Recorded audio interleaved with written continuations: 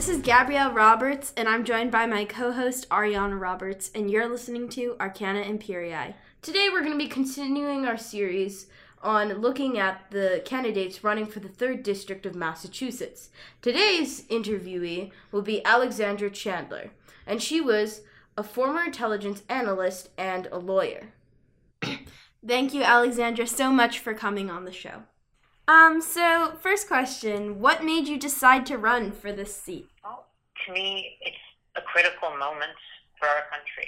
And I looked at my professional background, my lived experience, and I realized I would be the most effective to get things done in Congress for working class and middle class people, and that I was the only candidate in the race that had career national security expertise.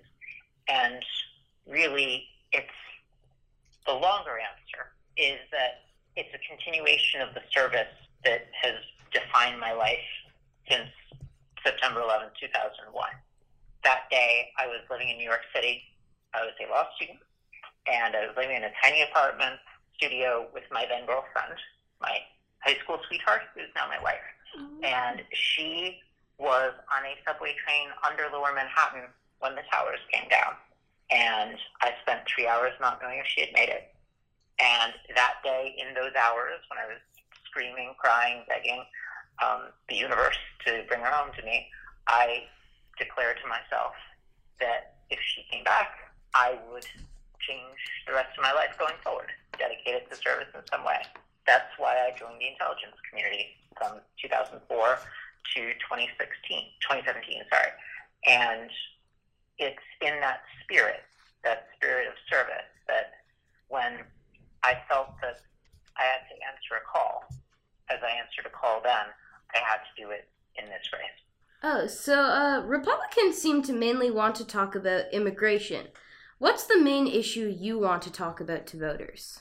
I want to talk about living wage jobs and the cost of living, primarily. Those are the primary ones, along with the opioid epidemic, gun safety, combating climate change. And these are a combination of kitchen table immediate issues that overwhelming majority of people know that we need to deal with. So many people have a job, but the problem is often they have to have 2 or 3 to make ends meet and to deal with just simple emergencies. And my platform is about policies to ensure that every full-time job in the country is a living wage job. We're a wealthy country, we can do it. But it's not just about the pay that people get. It's about what it costs to be a person in Massachusetts and America today, between the cost of housing, the cost of childcare, the cost of healthcare. So I have a whole set of policies to address that. And of course, the opioid epidemic, because another thing that is in my background that drives me forward is that my father, when I grew up, my birth father, he was often between jobs, and he struggled with addiction, from alcohol to prescription drugs. He had multiple sclerosis, and all of this was part of why I lost him when I was 17. So I take that very seriously. But we also have a politics that is so broken that we can't deal with the systemic challenges, like combating climate change, or the things where overwhelming majorities of Americans agree, like on gun safety, and yet we can't move forward in Congress. So part of why I wanted to run, I talk about service, and I talk about someone who can work effectively and get things done. I served under Bush, under Obama, and under Trump. I had to work with Republicans and Democrats. I had to work across government. I had to write articles for Presidential Daily Brief under multiple administrations. I had to represent us abroad, sometimes to unfriendly places, not just work with like-minded Democrats in Massachusetts. So I think I'm someone who can both be tough, but can also use the power of relationships to actually move things forward. You mentioned as one of your top priorities being climate. On your website, you also said you support the 100 by 50 Act, which proposes to have 100% renewable energy by 2050. Do you believe that this is simply going to be done by solar, wind, or other methods, or do you think nuclear is also part of the mix? Nuclear is a part of the mix as a last resort if we can't get what we need out of solar, wind, geothermal, hydro. I'd rather maximize the potential potential of all of those before resorting to nuclear. I would say that the catastrophic changes that face us ahead in even mild climate change scenarios are such that we can't exclude the possibility. But I'd rather launch a Manhattan Project-style effort, to borrow from the nuclear analogy, on renewables, and rather get battery performance, get smart grid technology, get our rate of capture from solar and wind and hydro and geothermal up, and see what we can do there. So what about new nuclear reactors that are inherently safe, like pebble bed reactors or sodium reactors? Yeah, I mean, those are technologies which have promise. They do, certainly. And I would not exclude those from the mix. What I'm simply saying is that such as we have choices to make in terms of investments and where we might want to see the most transformative leaps in technology, again, something where Massachusetts is so well positioned, because when it comes to wind in particular as well as solar, we're already well off. So I would have us, selfishly, when it comes to federal policy, I'd be doubling down there. But I'm not dogmatic about the matter. That's why I would say I would not exclude nuclear as a possibility. It's just something that I would not seek at the outset. I'd rather try to get there with other sources, and then if we have to, yeah, we go down that road. Thorium reactors too. I mean, this is something that has some potential, certainly. So, are you for Cape Wind? Yes, with some potential modification, but the thing is, for me, it's that much as certain stakeholders have had issues with the project, I believe we're in a place overall when it comes to climate change that we do need to, we can't exclude the potential of such resources. There's currently a lawsuit accusing Harvard of violating federal civil rights laws by having positive and negative racial preferences that end up discriminating against Asian Americans.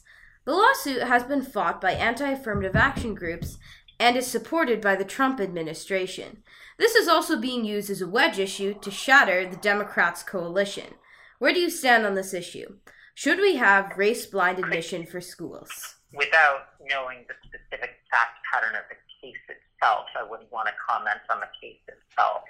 I do support the use of affirmative action in college admissions simply because we have such structural problems of opportunity in this country that also track by race, and that colleges and universities need to be able to target populations for recruitment that are otherwise so underrepresented, and that then if you don't do that, you don't have the fullest possible, most enriching possible experience in the diversity of a student body for all the benefit of all the students, not just those that are admitted.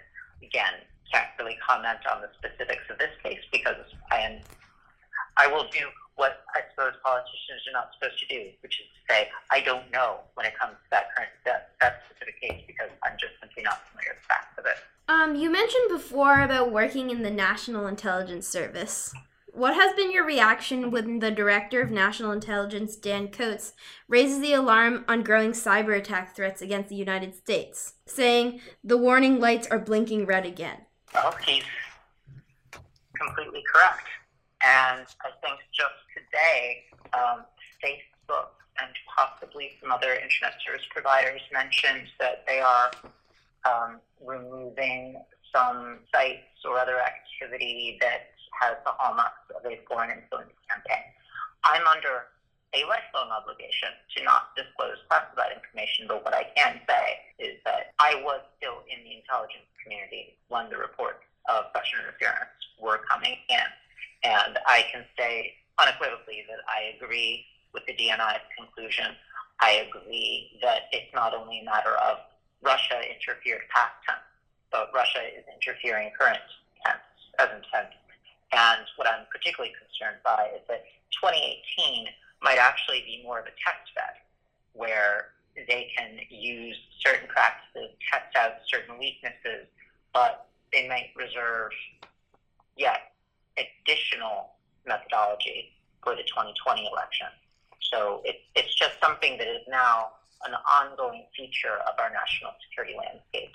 And we need to harden our election processes, We are completely remiss when it comes to that. There's been legislation in the House that would appropriate money to do that, to have election machines with an audible paper trail, other measures, and absolute negligence that we have not done that at the federal level. And then meanwhile, at the state and local level, more needs to be done right down to the precinct level to make sure that we're doing all we can to be mindful and vigilant. Is the danger to not just hacking emails, but to election security, for instance, deleting or altering voter registrations, changing votes, or disrupting power infrastructure in cities to target urban voters? Would that result in a do-over for the election? Would that make the election less legitimate? What can we do when funding is not being allowed for security? Constitutionally, I know of no provision that would allow a do-over for at least a federal election. What I would say is that the concern when it comes to Russian interference, or any foreign interference, but particularly the Russians who we know are interfering right now, it's both on the potential for modifying registration data, the potential for possibly even changing votes, but what's genius, and I have to admire the approach as a former professional, even as I resent it, is that it's the threat of it. And it's people not necessarily knowing or believing 100% in the results, even if they don't do anything further. It's that if people just find a result incredulous, there will be a question, did the Russians do this? And that's hanging over our democracy for at least some time to come. The other part of it is, of course, the manipulation of our social media. And particularly what I can see happening in this election cycle as well as the next is they've very much played out this whole trying to seed certain stories that they know through analytics and through carefully studying culture and politics that have the prospect to divide us and inflame certain political and social divides. But what they can also do are really frighteningly effective tools in manipulating video and manipulating sound so that people could appear to say things on video that they didn't say, that sort of thing. And that's the sort of thing where we're going to have to really be training ourselves, both as a society, as adults in the society, but also our kids going through schools, all of us, on how to spot this sort of thing, how to truly think critically and analyze critically and be skeptical consumers of information, more than any people have had to be in human history. We can kind of be very harsh on ourselves about this, but some of these technological developments, they are wholly new, so we have to catch up with that. You speak of putting in place policies to bolster the middle class. Specifically, what are some things you do? I will start from my perspective as a mom, that I have two kids. One is 6 in the neighborhood public school, and one is 2 is in daycare. And I moved from D.C. when I was in the intelligence community, placed the number 1 daycare cost in the country highest, to Massachusetts, second highest. I would support legislation that would give families grants through the tax code, tax credit deductions, that would ensure that your child care for your children would be capped at no more than 10% of your overall income. Because what I see happening, and I just turned 40, I'm 41, but I very much have the Gen X and millennial typical story of my wife and I. We had to delay having kids much longer than we wanted to, delay buying a house much longer than we wanted to, because of the price of childcare. And even now we have 2 kids, but we would have 3 by now, except, frankly, we have to wait for our youngest to get out of daycare to be able to afford the daycare on a third. So this story is very much our story. And then, in a similar vein, something in terms of the cost of living, I would go to healthcare.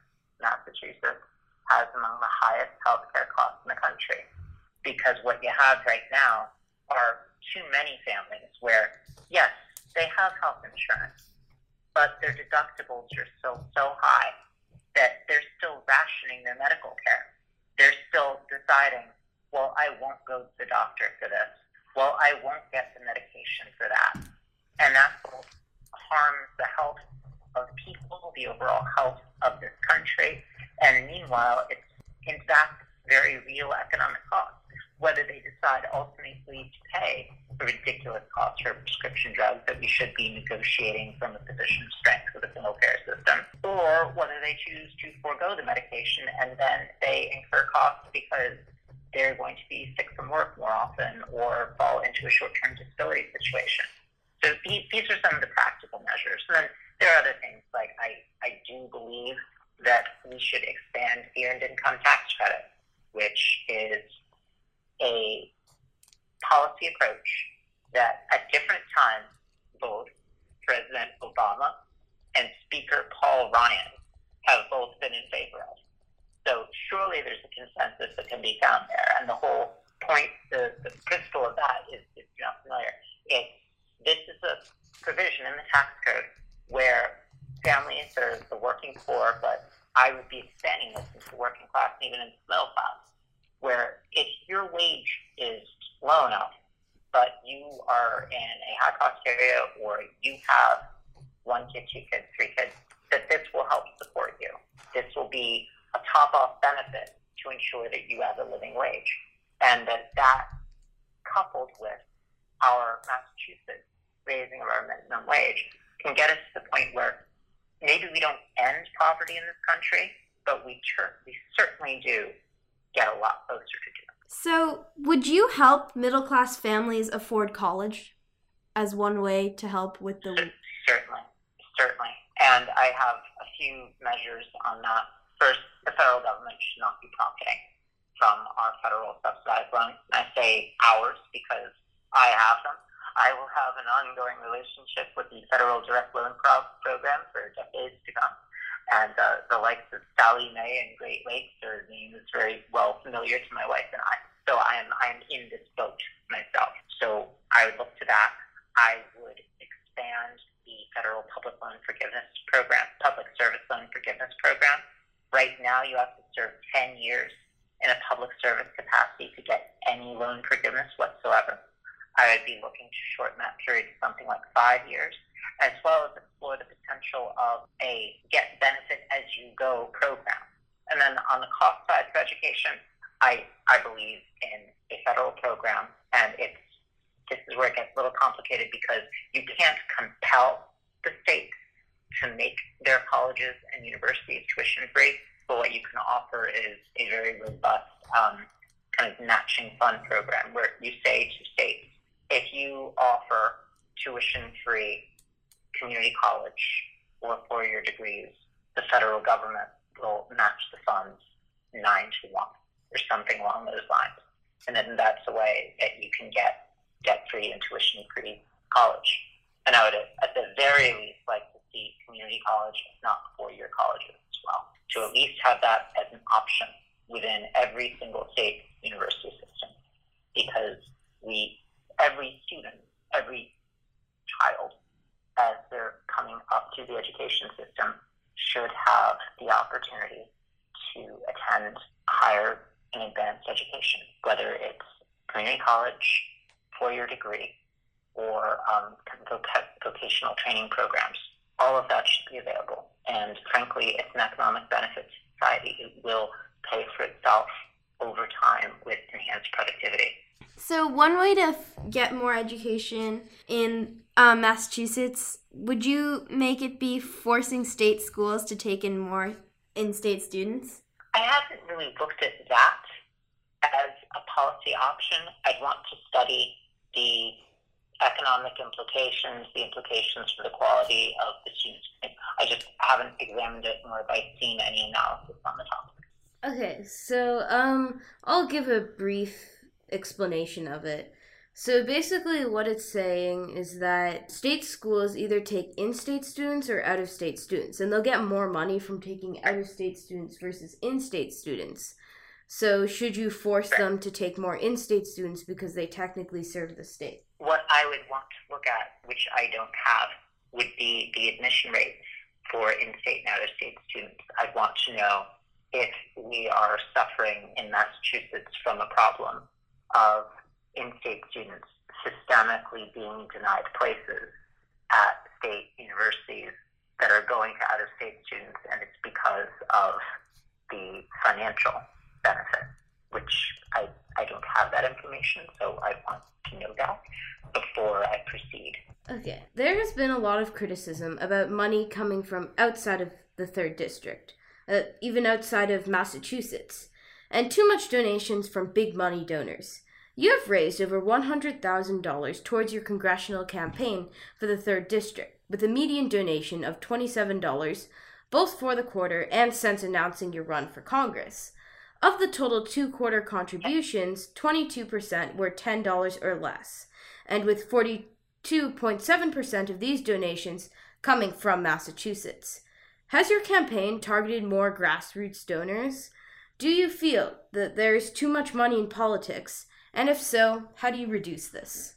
Our campaign has targeted grassroots donors very deliberatively, in that I'm running for Congress to serve, not just to be in Congress. And I believe I will be the most effective representative possible if I am brought to Congress by the people that I want to serve, by working class and middle class people. So what I've done is, when we solicit money, any money in politics taints the candidate that receives it. So I do not preach this from a position of superiority. We're trying to mitigate damage here. What I believe is that by soliciting money via email, when I'm posting online, talking about things that I want to do, and saying, if you believe in this, here's where you can click and donate, that as primary means of raising money, versus targeting people who can give me $2,700 at a time and spending hours and hours and hours on the phone with mostly those people. It's no disrespect to those people, but it's that I believe that kind of donation model will distort your perception as to what the most important issues are, and will create, even unconsciously, a sense of indebtedness to a certain subset of people with a certain subset of needs and priorities versus that of the majority of one's future constituents. So that's been the how and the why of how we've financed the campaign. And I feel very good about it. I mean, I will say, to the final part of the question, as I recall, I do believe that we have a tremendous problem with money in politics, both in this race and in the country overall. And it's part of why, pretty early in the campaign, I believe it was back in January, I signed something called the Candidates with a Contract Pledge, which pledges me on pain of resignation from Congress within a year of getting there if I have not introduced or co-sponsored legislation to overturn Citizens United and promote publicly funded elections. Because I do believe that the disengagement from politics, the reason why we have such low voter turnout, the reason why elections are often viewed as voting for the least bad option, I believe a lot of that is because of money in politics, because the preferences of voters are failing more and more to be reflected in the policies that are actually passed. And I mean, to give some examples, things that we talked about, if you poll voters and say, do you support caps on child care costs? Do you support single-payer health system? Do you support universal paid family leave? Majorities of Americans support these, let alone say gun safety. But the issue is that the lobbies against all of these things, whether corporate lobbies, whether the NRA, whether other organizations, are so much stronger, and they have so much more money. So the will of the people gets denied, and eventually people decide, well, maybe I just shouldn't bother voting. And it's that root cause is money in politics, which is why I'm so determined to get it out of politics. So what you're saying is there are strings attached to large donors.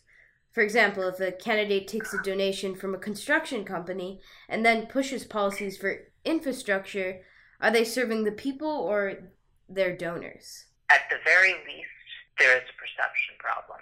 And at the worst, there are strings attached. It's really, to me, more that it creates uncertainty. It's uncertain where a politician's loyalty lies.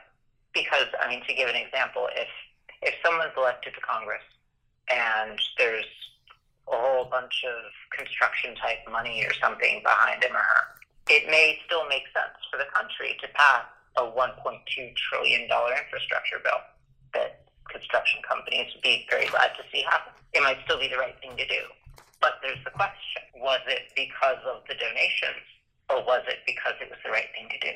And then, of course, there's so many other scenarios where it would be, well, the voters really wanted that universal paid family leave, but then because you had accepted donors from XYZ corporate lobby that decided that that would be too expensive, and then you didn't prioritize it.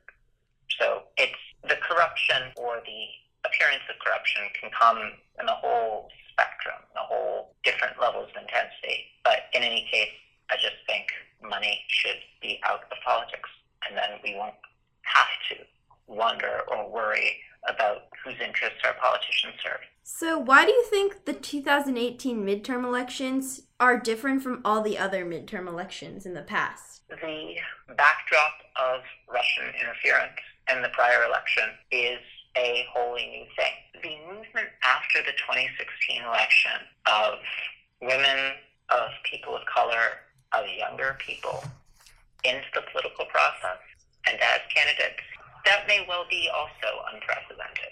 And it's not necessarily that this election is not like any other elections, but the political moment is in ways unlike any other, in that we now have so many people that are new to politics, both running for office and in very serious activist roles and just activating their communities. That is something that I don't know if it's unlike any other time in U.S. history, but it's certainly unlike any other time in my lifetime. And I'm very humbled and proud to be a part of it, even in my small way. And the people that are behind this campaign, the volunteers, the activists, all of it, it's an honor to be with such people.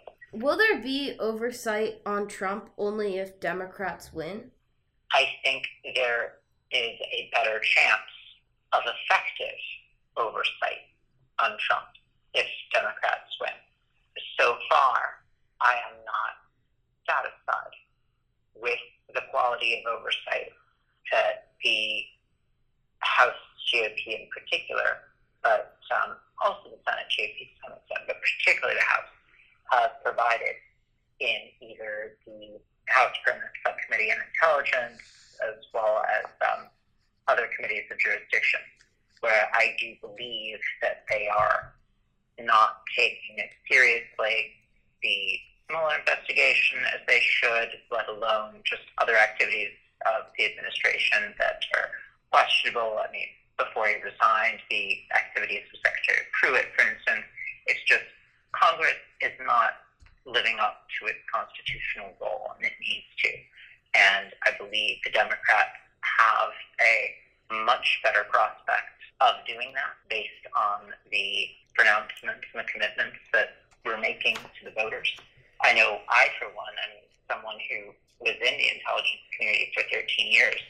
If I'm elected to Congress, I will certainly do all I may to ensure that we are diligently taking all lessons learned we can from the 2016 election, that whatever the Mueller investigation uncovers, that we pursue the facts wherever they take us, and that we change our processes accordingly and hold people accountable if there are misdeeds. Paul Ryan said that the book that most influenced him in life was Ayn Rand's Atlas Shrugged.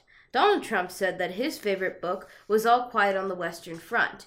W. Bush said his favorite book was the Bible, and Hillary Clinton mentioned The Brothers Karamazov. What books would you recommend to young people as a must-read before going to college?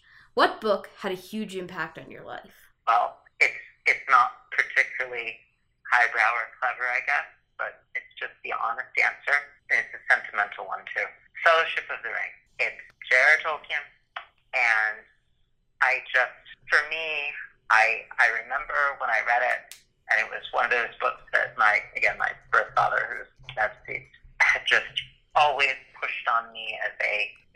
needed. It's this sense of adventure and this other world. And maybe it's partially because I grew up as a closeted transgender kid, but the idea of a different world, a different space, I think sometimes, particularly in the world as it stands today, without being escapist, it's important to step outside of day-to-day reality now and again. And of course, it's not 21st century literature.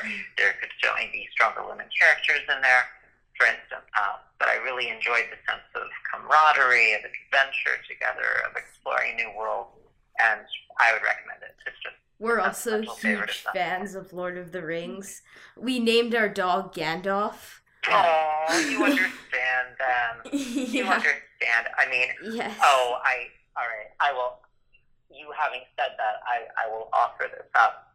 That's just the beginning. I have the Silmarillion, the Unfinished Tales. Oh, yeah. Exam. That's so cool. Anna's nerding out over here. She's like, yes. Yeah. Did you like the movies? I did. Fellowship, Two Towers, and Return. Some things, there's some liberties taken. So I was mentioning how, in hindsight, kind of problematic that you didn't have, other than Galadriel in the background, strong women characters, and Eowyn at the end. Arwen role that they wrote in, on one level I found that satisfying, of course, but on another level it was just messing with the narrative. It's not quite like this. The Hobbit was those movies. Ugh. They disappointed me. Yeah. It was just I will Tolkien analogy this one. I felt the whole thing was just sort of stretched like butter over too much bread. So is it one was of just trying to stretch it. So, I guess one of your other favorite books is Henry V, right? You played Henry V during we met at Pfeiffer's Day. You remember? Yes. I hope you have that clip somewhere, because that was, even though we only captured the end of it, that was amazing. Yes, that I've never met a politician who's been able to recite Shakespeare like that. Oh gosh. Well, I'm kind of new at the politician thing. I still think of myself mostly as recovering lawyer and recovering intelligence analyst. Do you want to recite it, or?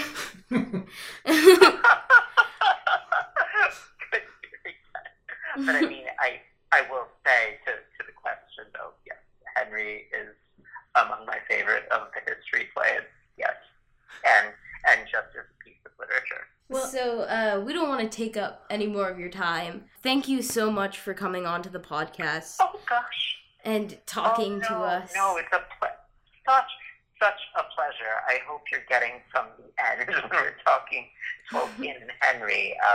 This has been both, serious and discussing issues, but also fun. And I was looking forward to this. I'm glad that we finally got the time to work and everything, and I look forward to seeing what's going to happen. Good luck, and I guess good Thank night. You. Yes, it's almost exactly 5 weeks, so we're getting quite close. Yeah. I mean, it's amazing. Some days you blink and you feel like you just started this yesterday, and then other days I have been doing this for 17 years, and then it's everything in between. Good luck on your campaign. Thanks. And I hope to talk to you again sometime before the election.